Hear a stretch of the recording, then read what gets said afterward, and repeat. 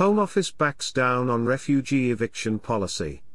The Home Office has written to refugee organizations to confirm it will reverse a policy change that saw refugees evicted from its asylum accommodation with as little as 7 days' notice.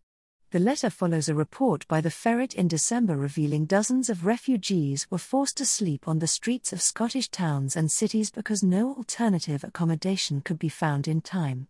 Those impacted were evicted before being granted papers that would allow them either to work or claim benefits. The homeless charity Simon Community Scotland said that on the 30th of November more than a third of 41 people sleeping rough in Glasgow were refugees evicted from asylum accommodation. Only 3 out of 16 forced to leave without anywhere to go had been housed a week later. Charities including Scottish Refugee Council and Positive Action in Housing also said that they had dealt with dozens of calls from desperate refugees who had been given less than the 28-day notice period required. The issue, which emerged several months ago, continued all through December. Refugee residency card required. Campaigners blamed a change on Home Office practice.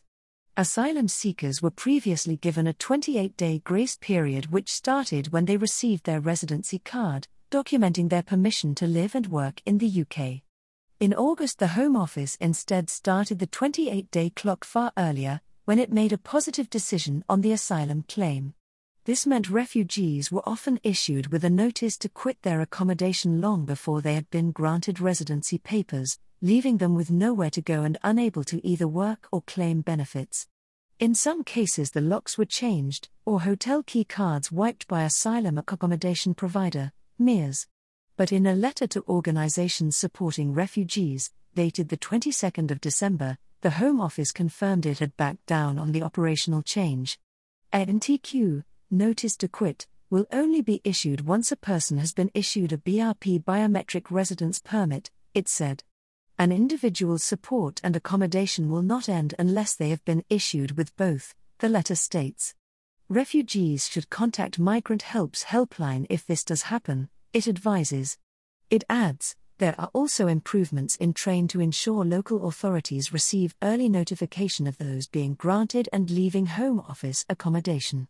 Local authorities should be notified without 2 working days of a decision, it says, but admits it is working with accommodation providers to ensure that this is applied consistently and in a timely manner across all areas.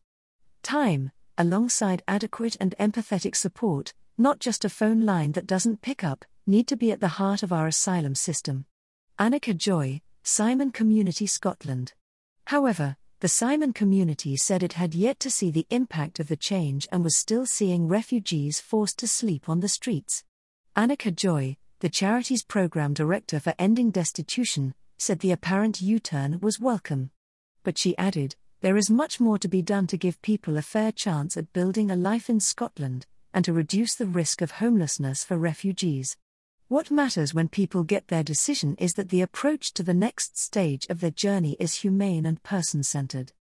Time, alongside adequate and empathetic support, not just a phone line that doesn't pick up, need to be at the heart of our asylum system. Until that's the case, we, along with our partners in the sector, will continue to call for wholesale reform so that no one who seeks sanctuary in Scotland faces rough sleeping.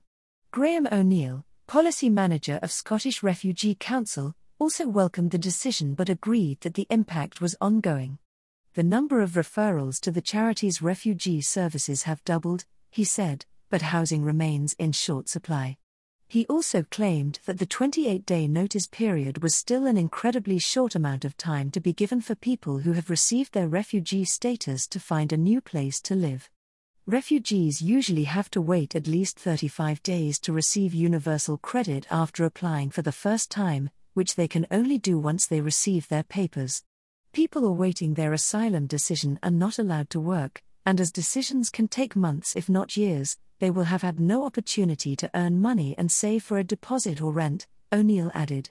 We urge central, devolved and local government to address the fundamental problem here of an acute lack of social or affordable private housing, which is a housing emergency in Glasgow, Edinburgh and many parts of the UK. People from all communities are affected by this. Image thanks to istock/Philip Silverman.